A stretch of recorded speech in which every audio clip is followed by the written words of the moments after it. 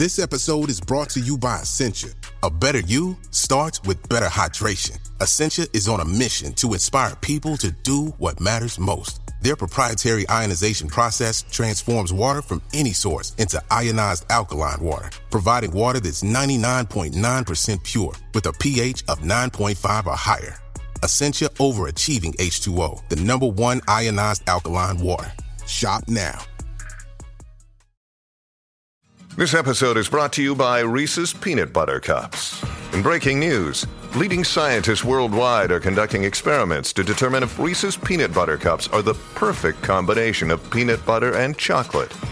However, it appears the study was inconclusive, as the scientists couldn't help but eat all the Reese's. Because when you want something sweet, you can't do better than Reese's. Find Reese's now at a store near you.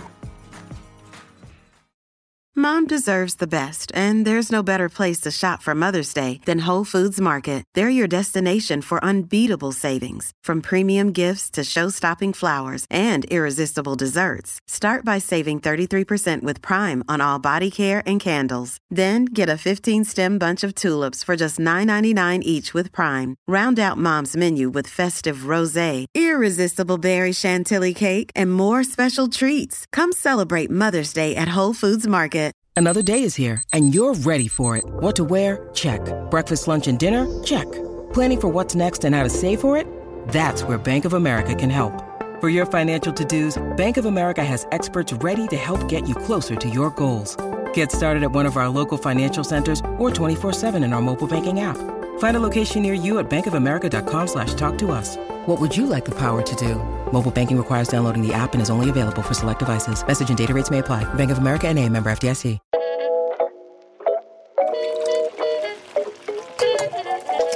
Tracy Ray here. Hello and welcome to this bonus cook-along episode from the BBC Good Food podcast. In this week's podcast, we talked about the ketogenic diet, and here I'm going to give the BBC Good Food recipe for keto chocolate cake. Don't forget you can pause this episode at any time if you want to cook along. And if you want to know the nutrition per portion, you can find this on our website, bbcgoodfood.com. This recipe will take 15 minutes to prepare, but you do need to allow 2 hours or overnight to strain the yogurt. The cake will take 30 minutes to cook. It will serve 10 people.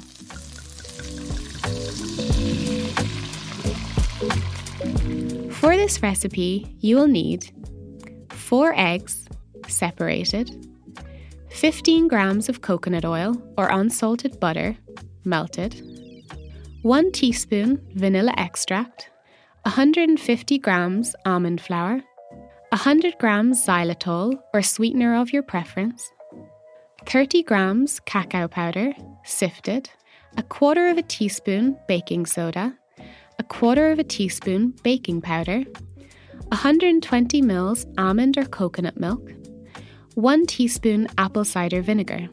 For the topping or the filling, you'll need 250 grams Greek yogurt, 1 teaspoon cacao powder, sifted, 1 teaspoon xylitol.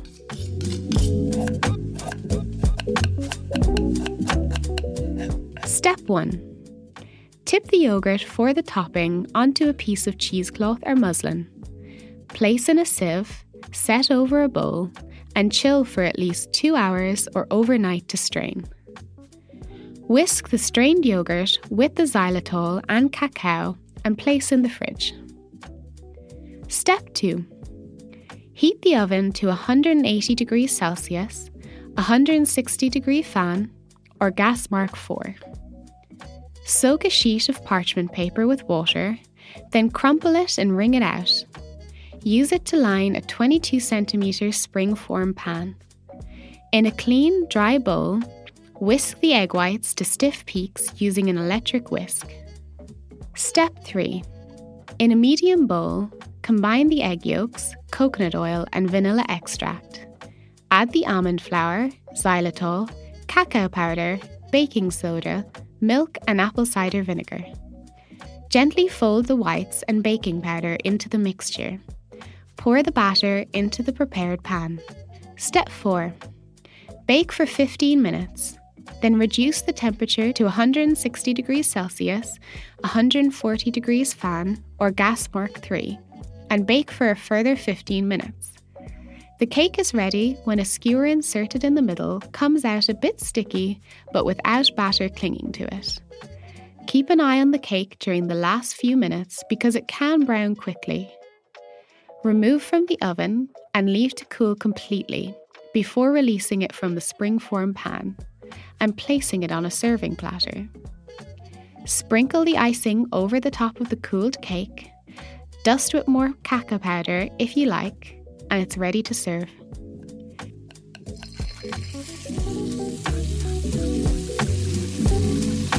Thank you for listening to this bonus cook-along episode. For more recipes, visit bbcgoodfood.com.